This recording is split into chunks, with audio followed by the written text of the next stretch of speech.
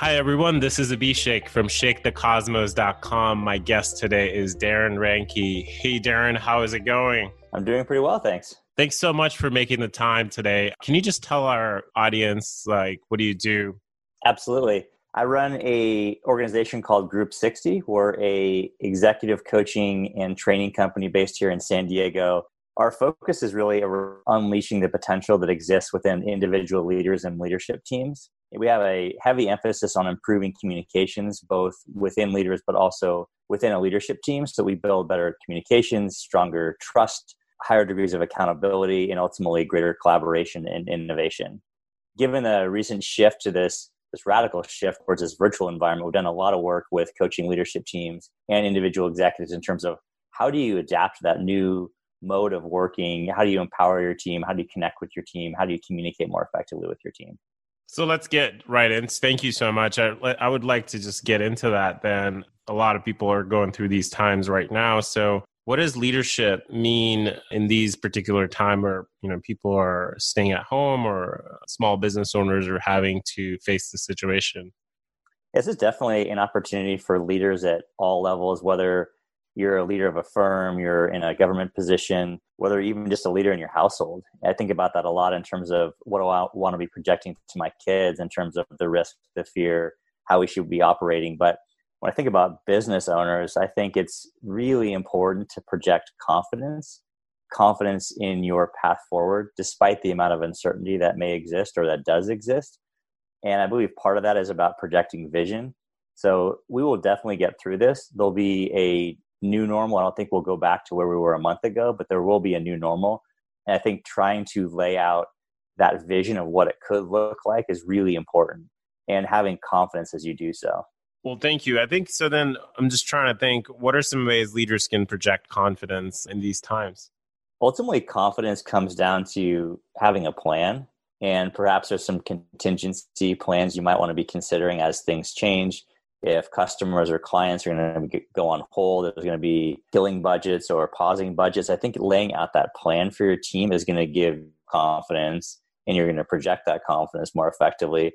But it's also going to give your team a sense for this person has a plan to move forward, regardless of what may happen in the marketplace, things that we cannot actually can control. So that's really a big piece, I believe, is to lay out that plan, to have that vision for what this could look like down the line, and take into account some of the factors that are perhaps out of their control.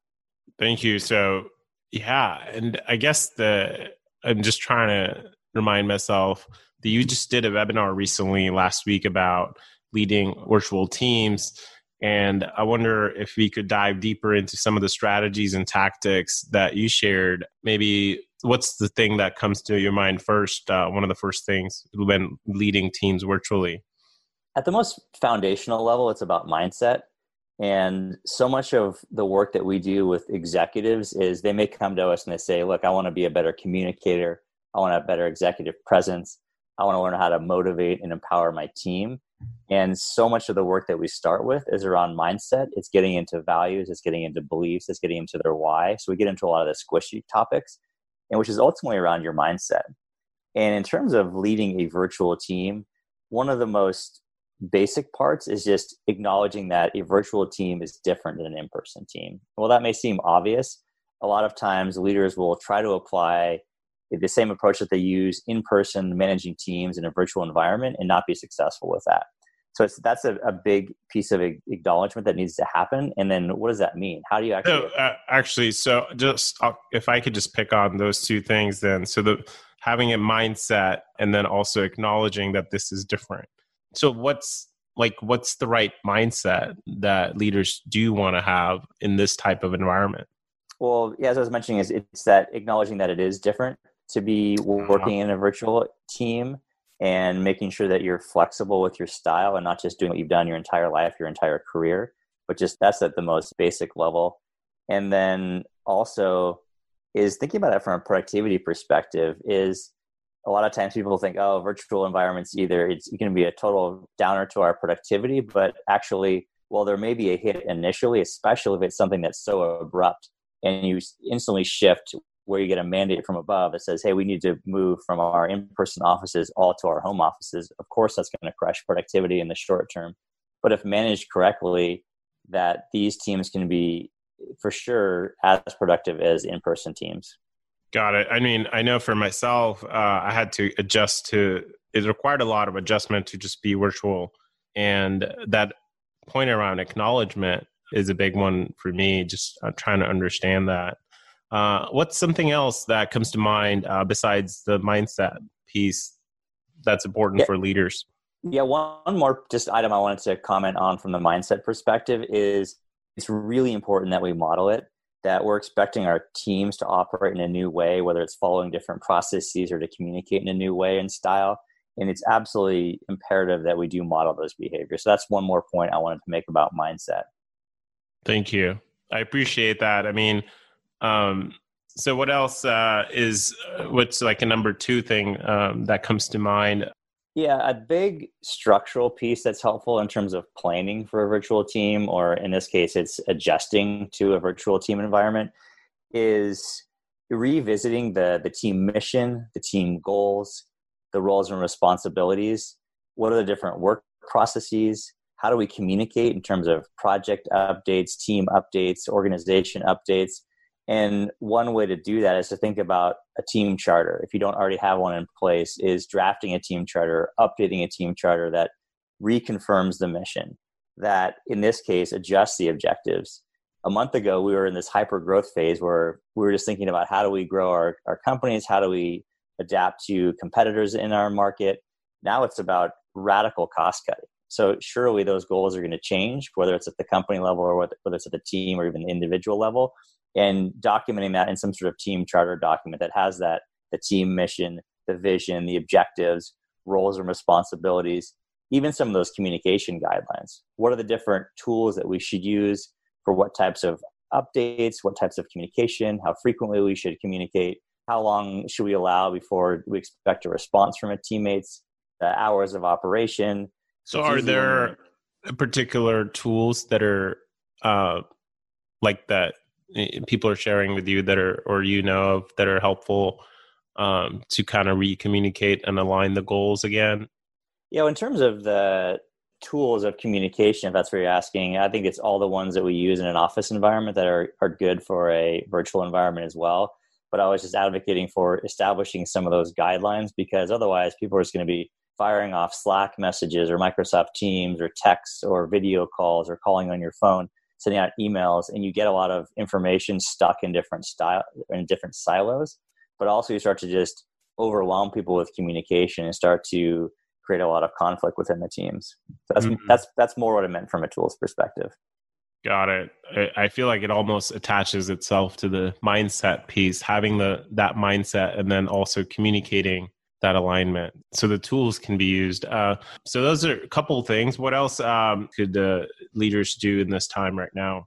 Yeah, another one is just in terms of how we communicate with different members of our team and just not being lazy, because there's so much that we take for granted when we're standing in front of somebody. We can read their body language. We can see how they're reacting to what we're talking about, that it's important to recognize that in a digital environment, you don't always have the luxury. People may not give you the benefit of the doubt, and that things can be misperceived really easily. So it's just using punctuation, just thinking about how direct should I be, the style, the words that I use.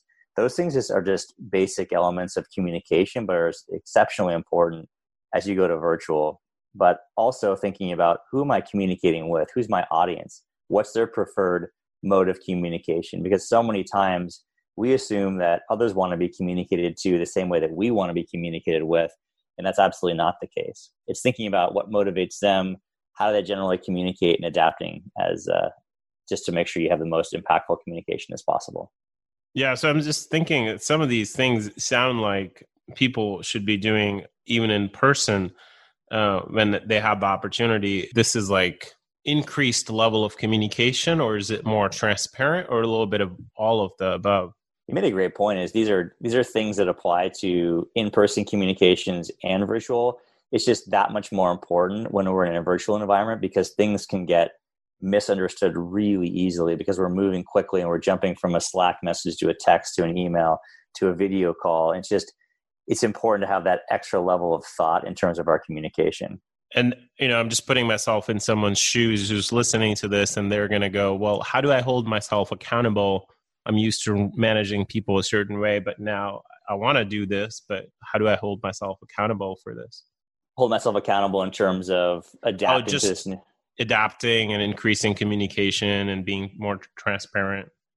Yeah, I think in terms of accountability, I think it's also, leading out and connecting to your team as well, in terms of, look, we're going to have to really step up our game in terms of our communication. And I'm asking you to do some different things in terms of your modes of operation, in terms of your style of communication. But this is a two-way street, and that I'm holding myself to the same rigor and level of standards that I am of you. And so creating that connection to your teammates is a great way as well, in terms of getting some of that 360-degree accountability.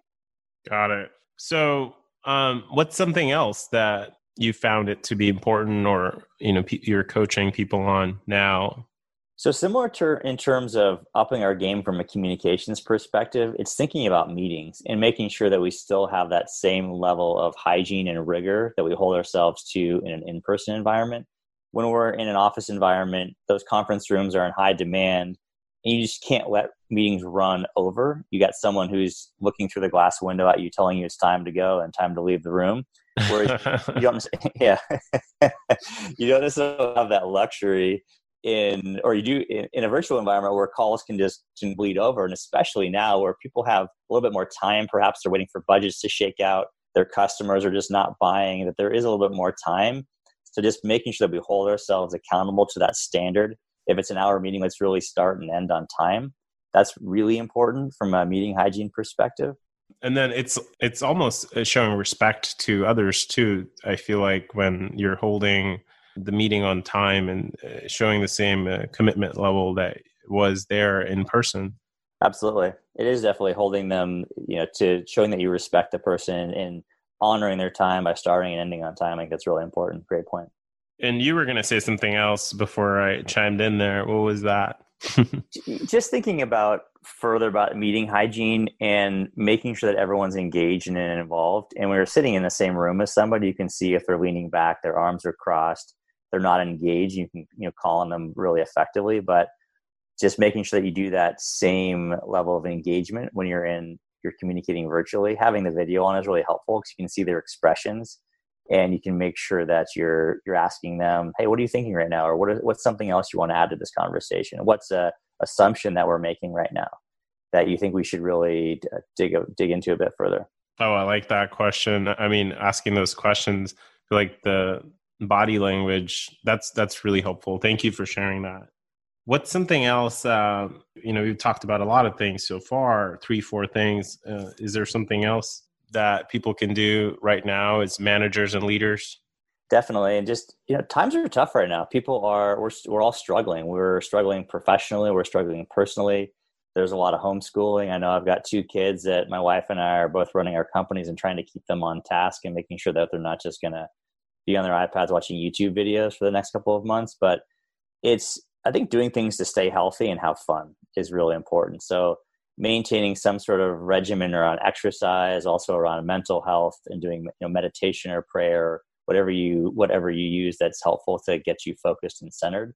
It's just trying to keep some of those routines. Obviously, there's greater and greater restrictions all the time, but just doing simple things, whether it's walking around your apartment or taking a short walk outside, getting some fresh air is really helpful just to stay mentally, physically, emotionally, and so forth.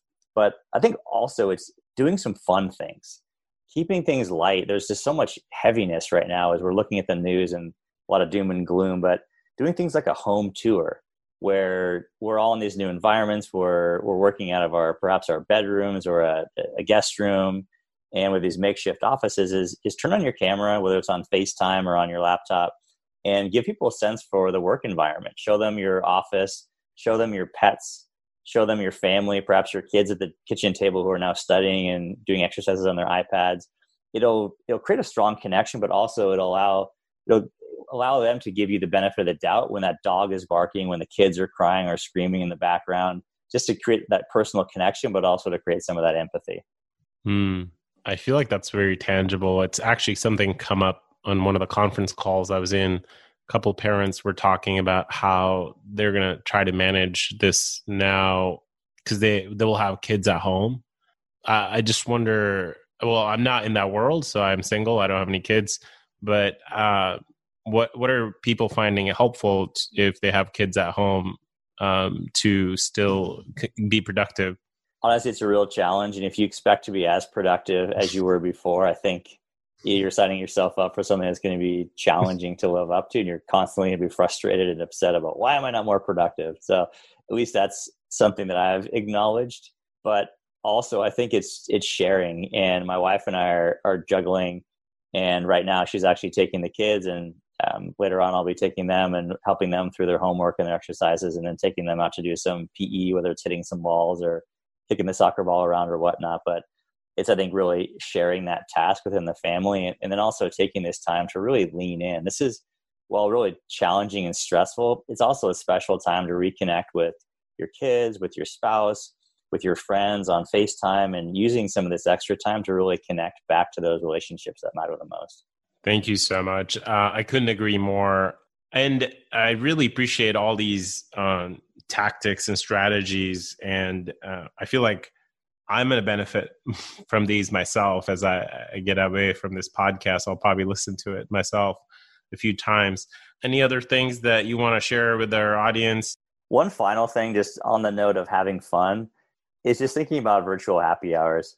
Some of the best times I had working in a big office environment, whether it was at Accenture, at Gap in San Francisco, were those fun happy hours. We'd walk with colleagues and decompress after a stressful week. But continuing that in this virtual world now too. And a lot of people are doing them with friends and family, and they're firing up their FaceTime or a Zoom call and breaking out their favorite beer or glass of wine, or if they don't drink alcohol, some sort of soft drink or water or seltzer or whatnot.